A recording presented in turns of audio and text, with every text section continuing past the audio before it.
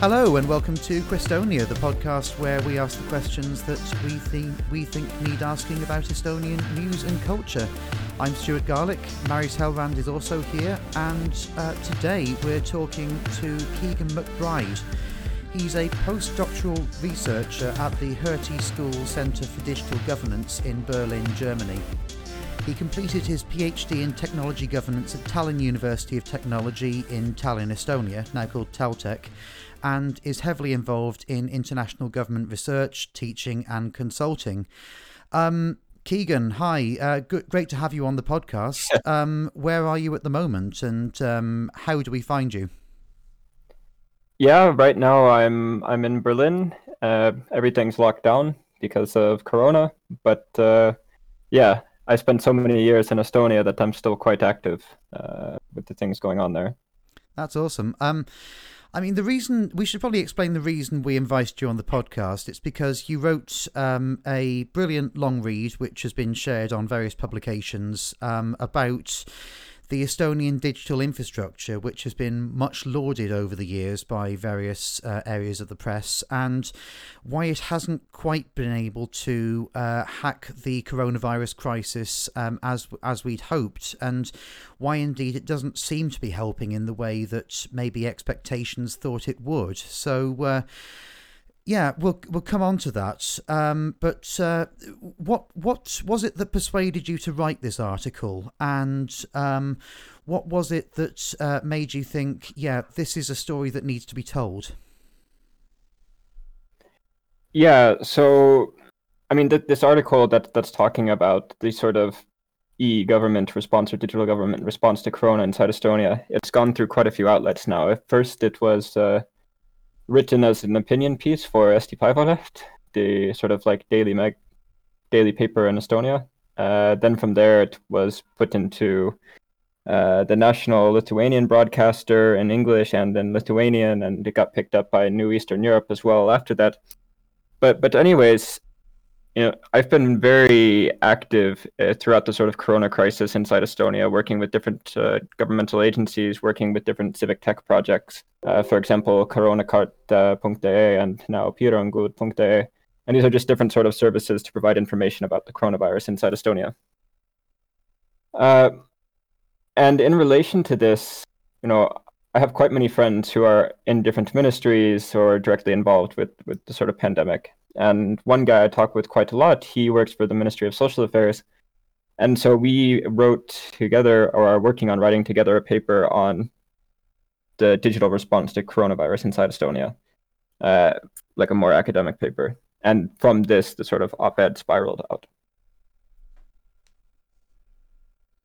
What is your assessment? What is the state of play in this digital response? Because I think in general, like from my professional perspective, the expectation from many other countries, from my journalist colleagues from abroad, was that Estonia would have a digital way of tackling this crisis up and running among one of the first.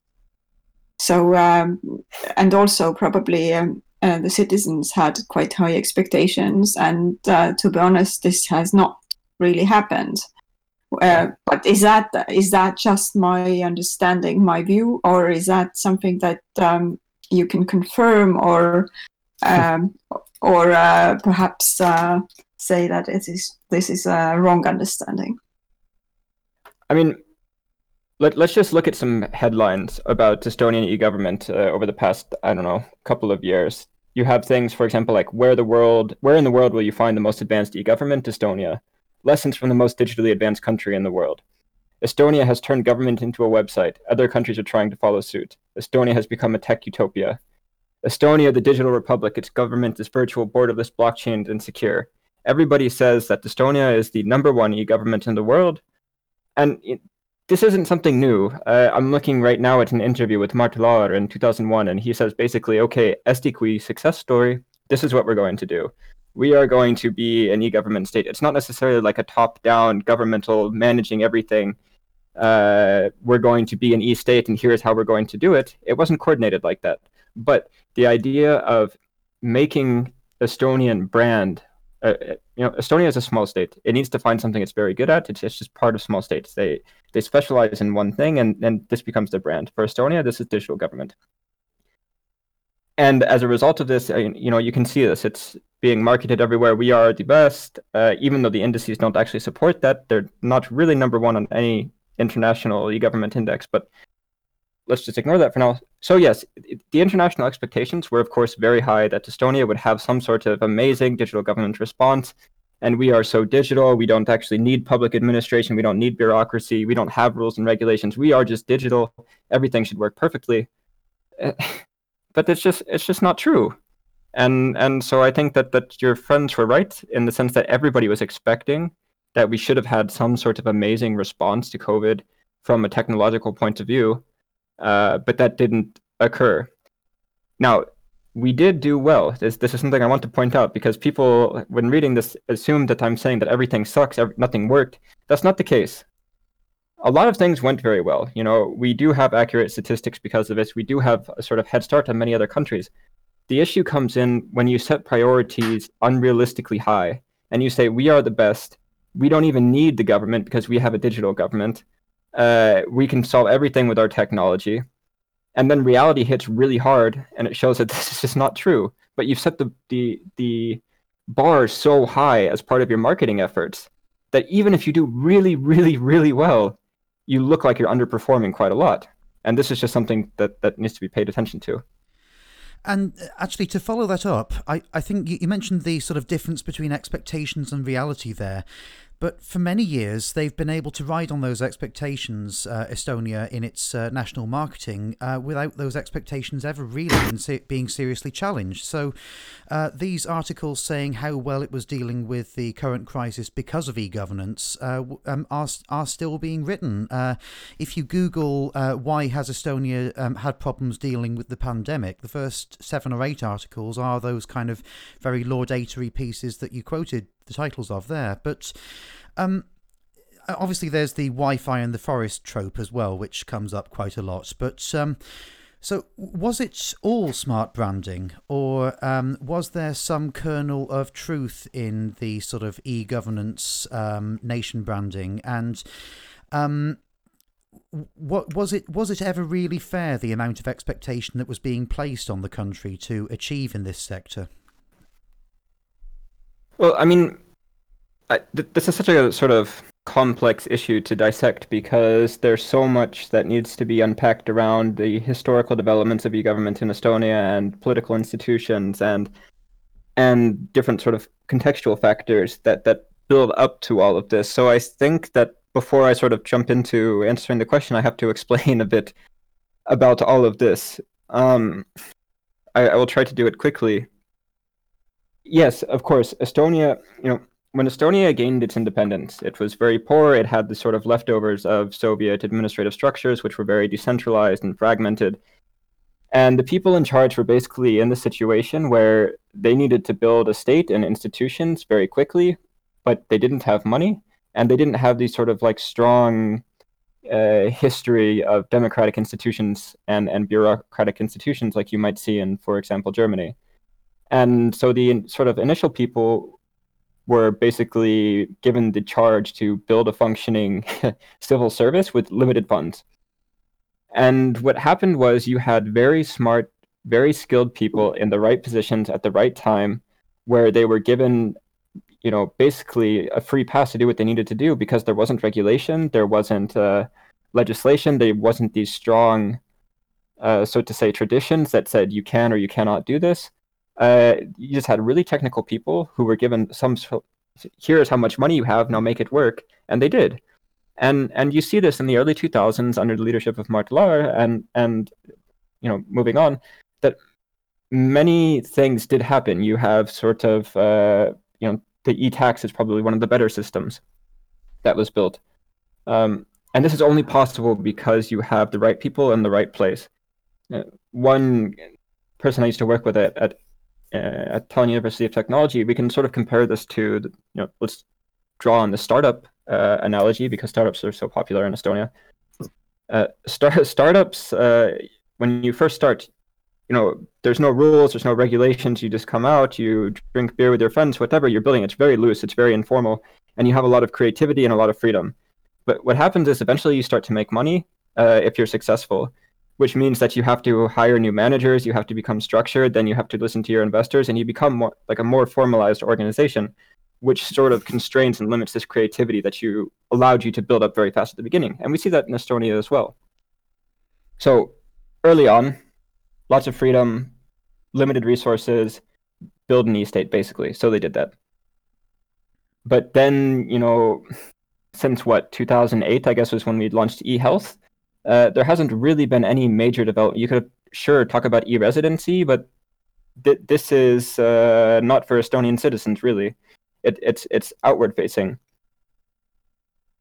So yes, at the beginning, I think certainly they did really well building it.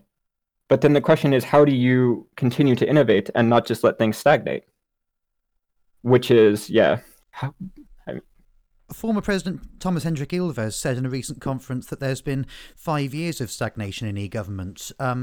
But it sounds like you would actually say the stagnation has been longer than 5 years. When do you feel this kind of sense of resting on laurels, if indeed that's how you feel? When do you feel it began? I'm not going to put an exact date to it, but it's certainly not a new phenomena. I mean, the issue is that Estonia is very much influenced by the sort of new public management governance paradigm and this idea of downsizing. They don't want a big public sector.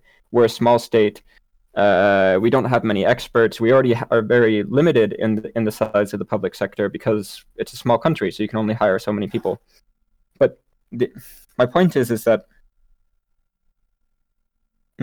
recently there's huge pressures to to shrink the size of the state, right? And as a result of this, everything gets outsourced to private sector companies to build digital government solutions. The issue is you have less people inside the public sector, less people with smaller budgets who are being tasked with maintaining everything that was built previously, but now with less money and less people. And in addition to this, they need to innovate and build new services and all these different things. And there's a pretty clear relationship, I would say, between these sort of downsizing initiatives and what you see as e-government, let's say, underperformance or stagnation issues. I mean, I think right now the Ministry of Culture, for example, has 2 or 3 people that work as their IT department for tens and tens of different agencies. And they're contract managers. I mean, that's what I'm trying to remember his name. I just did an interview, but that's how they described it to me, at least. Come back to the health issues that everyone experiences now. Can you just list certain services where you think that something that opportunities were missed, or what is working well, what is not working at all, what is lacking? There's something that because this e-medicine has also been a topic that has been sort of interesting for my international colleagues. I've been doing many stories about this digital patient, digilugu, and etc., and that you can go to a pharmacy without a paper prescription. All these things that we take for granted are still sort of a far distant future for Germans, where you are based now. So there are clearly some very, very good solutions, but what are the things that are actually lacking now in this situation? If we're talking about the sort of coronavirus pandemic specifically, the clearest issues come out when, for example, related to vaccinations. I mean, you have this sort of response where different agencies, or you have the Ministry of Social Affairs, you have Haigekassa, you have Terviseamet, you have TEHIK. These are different sort of organizations and, the ministry, whatever, coordinating different parts of the response. But the issue is that you have regulations and legislation which define which registries you can get access to, which data can be accessed, how it can be accessed. So, for example, there's EMTA, the tax and Tax and Border Guard. No, not Border Guard. Tax and Customs Board. Thank you. I know it's in Estonian, but not English. But anyway, so yeah, Tax and Customs, they have written inside the law who can access data from them. So if you want to, for example, build a database on frontline workers or something like that, and you want data from the employment registry to figure out who is a teacher, who is a doctor, who whatever, you actually have to go through Riigikogu and change the law, which is happening right now. So draft bills have been submitted, which is causing a whole lot of controversy. And so you see issues like this where the data exists, it's just in different places with different organizations responsible for it, and there's legislation and regulation that blocks it from actually sort of manifesting and being used as people would hope it should be used. And I think this is one of the core things as well, is that the technology is not necessarily the hard part here. Yeah, I think you cover sort of racing and stuff like this, Stuart, so I'll give an example from this. If you give me and you give a professional driver the same car, I can guarantee you're going to get a different result if we're doing a race. Even though the technology is exactly the same, and you will see this when it comes to digital government. It's not necessarily about the existence of the technology, it's about how it's used, it's about the environment that it's used within. Because the technology is influenced by the environment, it influences the environment. So if you have these regulations and things that are preventing it from being used, then that's just how it is. Now, that's not to say that regulation is bad. I think it's good and it's needed. And so in this sense, when, for example, the data protectorate is slowing down the vaccination process or the creating of databases or lists of who can be vaccinated or who is in a high risk group, they're doing their job, and I think this is important. But people seem to forget this part, and they assume that the state can just be like, oh, we have the technology, boom, clap our hands, everything's done. But there's actually so much going on behind the scenes that slows this whole process down, but it's just never communicated, which makes them look worse, which increases the calls for shrinking the public sector because they can say, look, they're not doing anything. They're so slow, it's not working. Why do we need a public sector that's so big? Why are they taking so much money if it doesn't work anyways? And it just perpetuates itself. It's a negative reinforcement loop.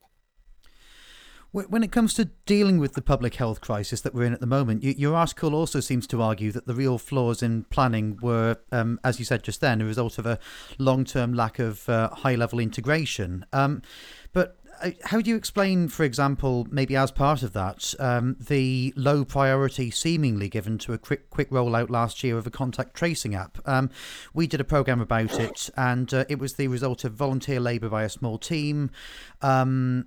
In Finland, by comparison, the contact tracing app was downloaded by a third of the population voluntarily within a week. And yet, I'm not sure Estonia has hit 20% of the population with it on their phones yet. And there are flaws with this. Also, there have been other apps such as TestingMe, which was developed in conjunction with SynLab, which has a certain virus data sharing capacity to it, does a different job, but isn't integrated with the Hoya contact tracing app. So this, along with, family doctors being expected to conduct vaccine rollouts on Excel spreadsheets, it seems to point to a frustrating inability to use the marginal gains that you've mentioned software might otherwise offer. So, is it just a lack of high-level coordination? And how frustrating is this for you? Well, something that we also have to talk about here, I will get into Hoya, but Terviseamet is, in the past, they have taken different agencies and whatever, merged them, put them into one. This is what's happened to Terviseamet. A few years ago, a few different agencies were put together, and they were supposed to become this more centralized type of organization that fulfills different functions. That didn't go so well, and there's been managerial issues ever since this change occurred. There's master's thesis, there's bachelor's theses written on the sort of lack of preparedness that Terviseamet had for crisis situations. If you are ever interested, read through the Rigi control reports on Terviseamet. They have failed, if not every single crisis exercise, easily a large share of them. It was clear to anybody who has monitored and observed the sort of preparedness and readiness of this organization for such an event, what would happen? And I should also say that what I'm talking about here, inside the public sector, this is not anything surprising. This is general knowledge, but it's just communicated quite poorly, I would say, outside of governmental circles, which is something that should be addressed. But anyway, so am I surprised? Absolutely not. Is anybody who worked inside the government surprised at how bad the response was at the beginning? My guess is absolutely not. If we talk about Hoya, I was actually indirectly involved with that at the very beginning, before I backed out. But there's this is an interesting app because it's one of the first examples where sort of private sector was able to work really well with the public sector to build something like this. The public sector had been struggling quite a lot with taking help from private sector organizations and other organizations at the start of the crisis. There's no sort of regulatory format for them to do that. How do you integrate volunteers? How do you integrate businesses who are just trying to help?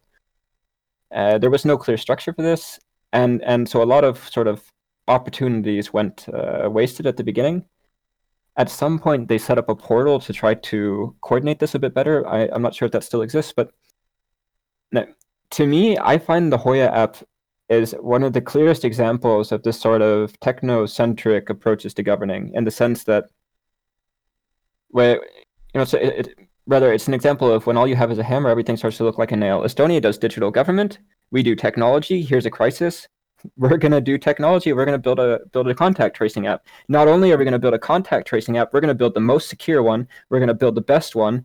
So we are not going to use the Singapore stuff. We're going to make it super secure. We're going to make it the best. And then we're going to market it and say, look, we didn't even have to pay for it. The private sector built us the best app in the world. But what it turns out is that it's so secure, which is good. Data privacy is important, that there's almost no actionable statistics that the government gets from it. Then you have issues with integration, which we've talked about. It's not part of the sort of EU interoperability framework. So if I am in Germany or in Latvia using the Estonian contact tracing app, it doesn't work. But Latvia's, for example, would work in Germany, as far as I understand. There's not even enough smartphones inside Estonia to actually run the Hoya application at the level that you would expect. This is something they didn't really talk about, but from my internal conversations, this is what I've heard. That telecommunication providers have basically said, there's a certain amount of smartphones inside Estonia, and that is less than what you would need for this to work very, very effectively. It does something, yes. Will it work? Yes, it does a little bit. Sure, it helps. But there's much more pressing issues. I think that the Hoya app had a budget of a few €100,000 for marketing at the very beginning. Yeah, this was a time when you had not enough contact tracers, who they couldn't call everybody. They were filling information in on spreadsheets. And the decision to, for example, divert funds to build an app which has had little impact, which could have rather been diverted to, for example, hiring more contact tracers or something like this.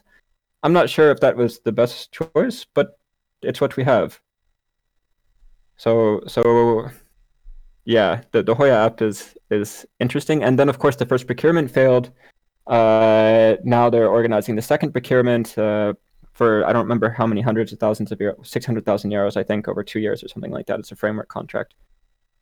But if we're supposed to be vaccinated by, August or something, the government says, by the time the app is actually ready, by the time the procurement's finished, according to the government, when they're saying everything is going to be better, we're all going to be vaccinated, the app's not going to be ready by that point. Or if it is, it's going to be at the tail end of it. So at what point do you just give it up? That was one of the arguments to do it in a voluntary based work to start with, that the public procurement would just cost so much time. But in the end, the product that came out doesn't really work. At least my personal trial of it has failed completely.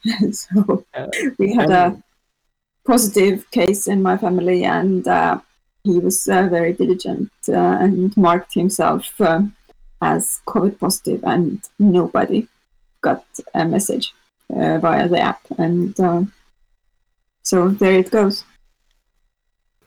So something that It doesn't surprise me, to be honest. But something also that's important to point out is that the Hoya app was basically managed by somebody at the ministry, and he was sort of the product owner, and this was his final project before he left to go to a major hospital inside Estonia. And what happened is that all of a sudden there was this project, but nobody knew where to put it, who was in charge now. And it's just sort of like this orphaned project that nobody really wants to touch, but they all kind of want to touch at the same time. It's just, it's a bit of a complicated situation. Perhaps to prove the point that it's not all about technology, but you still need people around it to interface and to make it work in a meaningful way. Yeah, and I mean, this is the core sort of point of my argument, is that when we're talking about digital government or e-government, people focus on the first part of this, right? They focus on the E, they focus on the digital. We have government. Government exists. There is people. I mean, we just built the super ministry on Suur America. We have this giant building that hosts a bunch of different ministries. It is the epitome of sort of, it's like a Kafkaesque building representing bureaucracy. The idea that Estonia doesn't need a bureaucracy, or that Estonia doesn't need government because we're so digital, and this is something that is marketed abroad. We are so digital, we don't actually need this sort of stuff. I'm not trying to be sort of, this is what you actually hear. And it's just so obviously not true, but for some reason people seem to ignore this. And I'm not sure why that's the case. It seems to me that maybe there's a problem endemic with initiatives like the Hoya app, and maybe even with e-residency before it, and with other schemes before that, in that the public has an automatic, or much of the public has an automatic distrust of the initiative because it comes from government. Now, how does Estonia solve that long term? Do you have any maybe ideas? There's a few things to unpack here, but the whole idea that Estonians have very high trust in government and that's why e-government works, I don't think that's the case, and I'm pretty sure that this is, at least in the academic circles where I was studying at the Nurse Institute, this is generally the, so to say, understood position, is that there's kind of two alternative ideas to it. On the one hand, I guess it's Rainer Kattel who advances this one, which is Estonia has a long period of being occupied by different countries, Sweden, Germany, Russia, etc. So if Estonia can't trust its government to do what it needs to do, then what's the point? This is one argument, is that there's such a long history of occupation, now they have an Estonian government. This is the only option. And then the other one is that it's not necessarily lack of trust in government. It's not necessarily trust in government, but it's more like lack of fear. Estonians know everybody, your cousin or your cousin's brother or whatever. You have some sort of family member who is in government, or who knows somebody in government, or you know somebody who knows somebody, and you don't necessarily think that the government is going to do anything evil. You might not trust them, you might not like them, but you're not necessarily scared they're going to come into your house and take you away when you're sleeping, hopefully. So this is the other one. And in order to sort of like also prevent this fear, so to say, as the e-government solutions push this transparency bit quite a lot. So you can go online, you can see if somebody's looked at your data, and if they have and you want to question why, you can write them, and if they're accessing it illegally, then they get punished. And this goes a long way in sort of boosting support in the system. I wondered how to get past that very low level of deference towards government, very low level of trust towards government. No, I think, Stuart, I would disagree. I would disagree with this statement, because a lot of it, it doesn't really reflect in people's actions. I mean, if you look at the most popular public service that everyone knows and uses very consciously, it's doing the taxes. This is as bare as someone can make themselves in front of the government. So this is because people use it to such a high proportion that proves that there is a lot of trust there. And this trust was actually, I think, built from convenience, because this has been very, very convenient and practical, and you because you get your tax return so quickly. So I would disagree with the statement that there is a distrust of things coming from the government. In case of the EU residency that you might perhaps be referring to, this is just something that where people don't have any sort of understandable, tangible benefit from Estonians or citizens because it is not a service for them. So it seems something dubious, and maybe perhaps a moment of distrust is there. But it's I wouldn't apply it to all general services. Like when you get to apply for your child benefit and kindergarten slot and etc. online. I mean, people are using these services. So if they wouldn't trust the government, they would not be using them. I would just point out as well, and that I sort of agree, but there's also a difference between trust in government and trust in the services themselves. And they're not necessarily correlated or the same thing. So I think both are right, kind of on different sides of the same coin. But Maurice mentioned how this sort of experience or use or familiarity with these services is built up over time. I think this is actually a really good point to cover now briefly. That Estonian e-government, a lot of its success is owed to the private sector, and specifically Swedish banks and telecoms and things like that. When you had the new country, you have these sort of technological innovations that are coming from the banks. For example, e-banking, they were closing down offices, and they encouraged people to access the online bank, via sort of the ID card or some sort of electronic service. And what this started was people becoming familiar with authenticating themselves online because they were using e-banking. And once people got used to this idea of authenticating themselves online for e-banking, this whole system can sort of grow from there. This is why also, and banks also have very stringent sort of identity requirements, so KYC, know your customer, and which is why earlier on you could use your bank just to log into SD.de or something like that, because you knew that this person was this person. And so this has a long history of an ecosystem basically slowly being built around this digital identity, and it just becomes a part of your life. So that's one thing. I want to also just bring it back a little bit to the pandemic and digital services and things like that. There's one saying that you hear quite a lot, which is Wi-Fi can't fill an empty stomach. And I think this is very clear during the pandemic. When you're not working, your family is all unemployed, you have 3 kids, you need to make sure they all have a laptop or a tablet so that they can go to school, but you can't afford it because you don't have a job, because you've been laid off because of Corona. And you have who cares if you have a digital prescription at this point? I mean, really, if you're living in Ida-Virumaa or in Vuorumaa or in Valgamaa or something where you're away from a population center, admittedly, this is not the best example because Ida-Virumaa is now quite heavily hit with coronavirus. But the e-services that we talk about, online voting, e-health, at this point, it doesn't matter. I mean, they are helpful. But what you really want is somebody to be on the TV telling you, yeah, this sucks. We know it sucks. Here's how we're going to get over it. Here's the strategy. And here's how I'm going to make sure you don't starve and that your kids can still go to school. So to come out and say things like, yeah, but we have internet voting, so our digital state is working very well, it's just completely missing the point. I mean, digital services and e-government should be about making people's lives better. But for some reason in the communications, they don't talk about that, do they? They talk about, we pay for NATO membership with our digital government because we've saved 2% of GDP. They tell you, oh, but here's how much more efficient we are. Many of these initiatives, they try to point out the citizen benefits from it, right? Like, oh, the citizen state. I'm very hesitant to believe that is actually the sort of primary motivation for a lot of these services.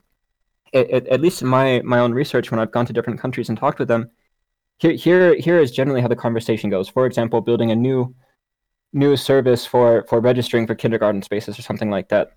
The old system was everybody had to bring in a piece of paper, and some guy or some woman or some team would sit in a office and they would look at all these pieces of paper, and then they would file them, and then they would do this, that, the other thing, and then they all sat down together and went, you know what? I really don't like looking at all these pieces of paper. I bet if we made an online form, it would make our life a little bit easier.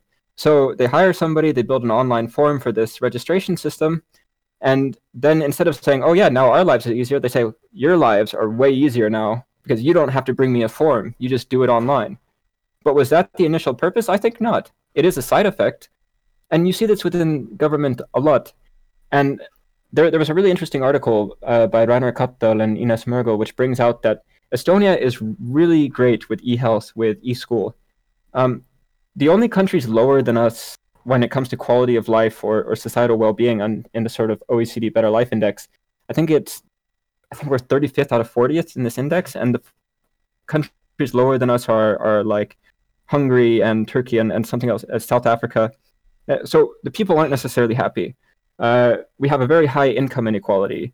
We have really bad issues when it comes to gender equality. We have really low satisfaction with the healthcare system. We have really low satisfaction with the education system.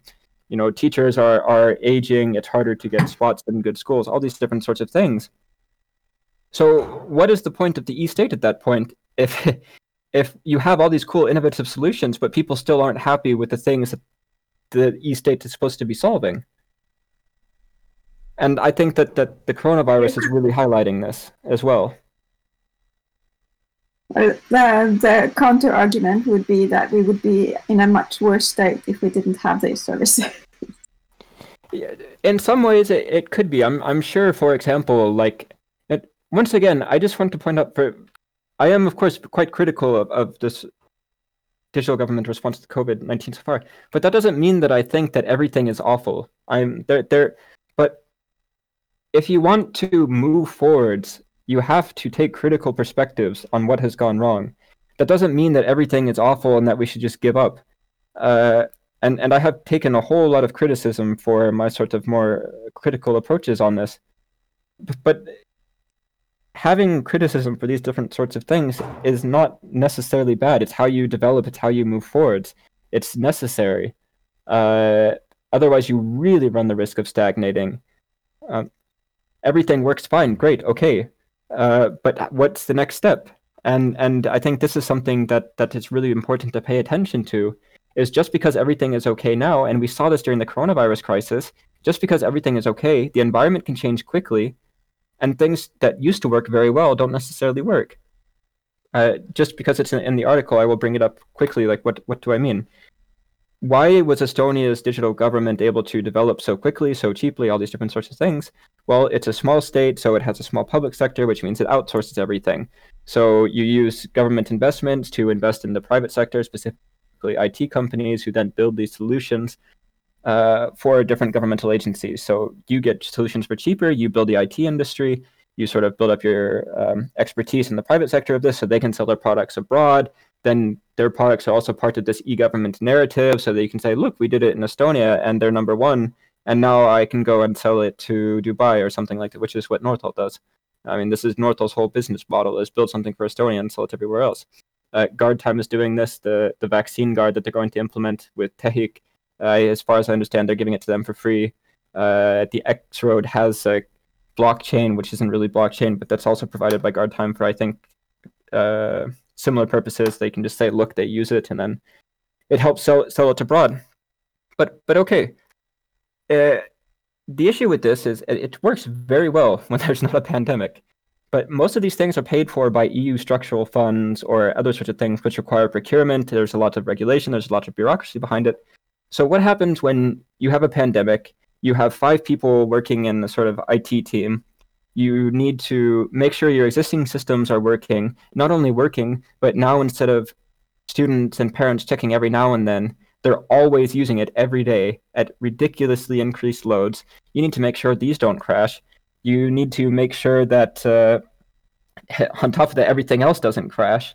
But now there's needs for all these new services, so you need to build something that can fill these new needs because of the pandemic, but you can't build it because you outsourced everything to the private sector, which means you have to write a procurement. But guess what? Procurements take time, they cost money. And so how can you do all of this at the same time? So everything that allowed Estonia to, develop this e-government, well early on, actually worked against it when the pandemic hit, because you can't adapt fast enough. What would be your one top recommendation? How to fix this? How to be better prepared for a situation like that? Well, I mean, there's a few different things. Like, for example, outsourcing of your IT capability significantly limits your organization's ability to adapt and be agile in response to crisis. So I think there's a whole lot of this has to do, or could be fixed rather, or remedied by building up the sort of internal IT capability. But the answer is my answer is that the answer to this is not popular in Estonia and probably won't fly, because what you have to say is you need a bigger public sector with more money, and that is absolutely not possible in Estonia, because it is just a political death sentence if you come out and say we need to increase the size of the public sector and we want to have more money. It's just not going to not going to work. So I'd say that's one part of it, is boosting the internal IT capability if you can. Even though Estonia's e-government is quite decentralized, and this is by design, some sort of centralization aspects help, especially for these different sorts of things. But once again, this is not going to be a popular perspective inside Estonia. And I think it's important to not ignore the public administration and the regulation and the bureaucratic parts of digital government. I mean, they're not as popular, they're not as cool, but they're so important to how all this works that it's a bit negligent to ignore them, which often happens.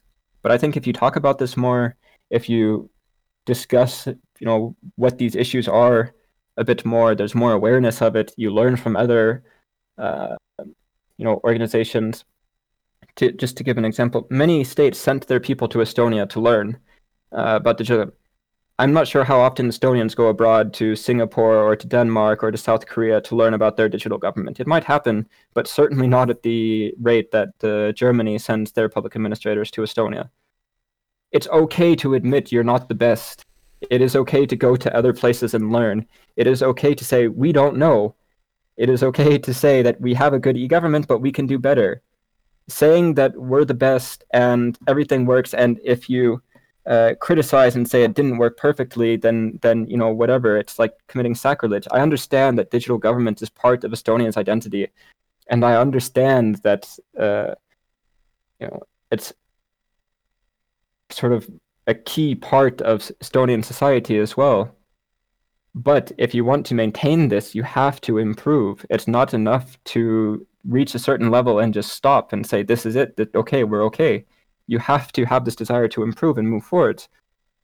I just haven't seen that recently, and that's because of underfunding and stuff like that. So there's certainly a funding aspect to this as well, which has been highlighted as well in many different audit reports.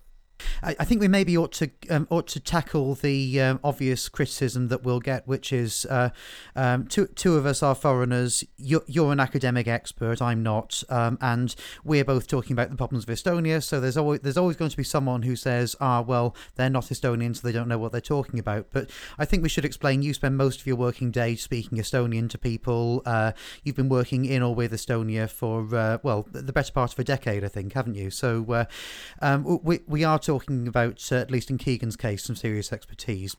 Something about how Estonia can learn the lessons is something I want to ask, really, which is, we know what Estonia needs to do to fix the issues that you've mentioned, but is your sense that they will or not? Or is your sense that with this being a very proud nation of people who, as you've said, don't really like to necessarily admit that they've got something to learn, is your sense that a lot of these learnings will end up being swept under the carpet after we exit this crisis, hopefully? I think that there are a lot of issues that are contextual and hard to get rid of that sort of trigger this, with, for example, the context of being occupied by the Soviet Union and being a small state where you actually do have limited resources, you do have limited access to specialists. These things aren't necessarily going to go away. So I think, for example, Siim Sikkut, who's running all this at MKM, he's very much pushing for the sort of outsourcing everything. I don't think that's going to change, and based on my conversations with him, that's sort of seems to be the case. So the question is like, yeah, if you are going to continue down this path of outsourcing everything and the public sector is going to keep shrinking, which it will, I'm fairly sure, unless something crazy happens, you need to pay attention to how you can avoid these sort of shortcomings in the future. In this paper I wrote with my colleague, we make some sort of recommendations, but yeah, I don't want to say that it's going to be all swept under the rug, but I would be very doubtful that much changes, to be honest. I hope that Rigi Control, for example, or Rigi Kogu looks into it and at least does something and offers recommendations or has some sort of strategic oversight or perspective on this. There was something last year, I guess, from Rigi Control about how the e-state functioned in response to the crisis. Yeah, I mean, the thing is the people who work in the public sector, they're not dumb. They all know this. I'm not speaking anything or talking about anything that's unheard of to people who work in the public sector. The issue is how do you make Estonian society more aware and more in tune with the issues that the public sector is facing? And you need proper communications for that, because you also run the risk of just looking more incompetent. And this is generally the perspective that I've heard from when I'm having conversations with people at different ministries. If I ask, for example, everybody is railing on you in the media saying you're just incompetent, but you're telling me and you have very clear explanations how you literally can't do it because of this specific legislation. Why don't you just say something? Oh, we can't say something because then we look even worse than we already are. So it's more politically advantageous to just take the beating in the media than try to explain why it's not working so well, because they feel that it will make them look more incompetent. And I think this is also something that's more widespread in Estonia, is that communications work needs to be improved across most ministries, but it will be a key part for any sort of future developments. Keegan McBride, postdoctoral researcher at the Hertie School Centre for Digital Governance in Berlin, and researcher at Teltech as well. Thank you so much for being on the podcast. And for those who want to read his article, I will put the link to it in the description of this podcast. Thank you for listening to Questonia. If you want to subscribe to the podcast and follow our other episodes, it's available on Apple Podcasts, Spotify, and all other good audio platforms. And Keegan, if we want to find you on Twitter, what's your Twitter handle, and how can we get in touch with you? Yeah, so I'm pretty active on LinkedIn, but on Twitter my handle is Keegan McBee. And I have my own website as well, which is keeganmcbride.de, keeganmcbride.ee, sorry. Fantastic. Thank you very much.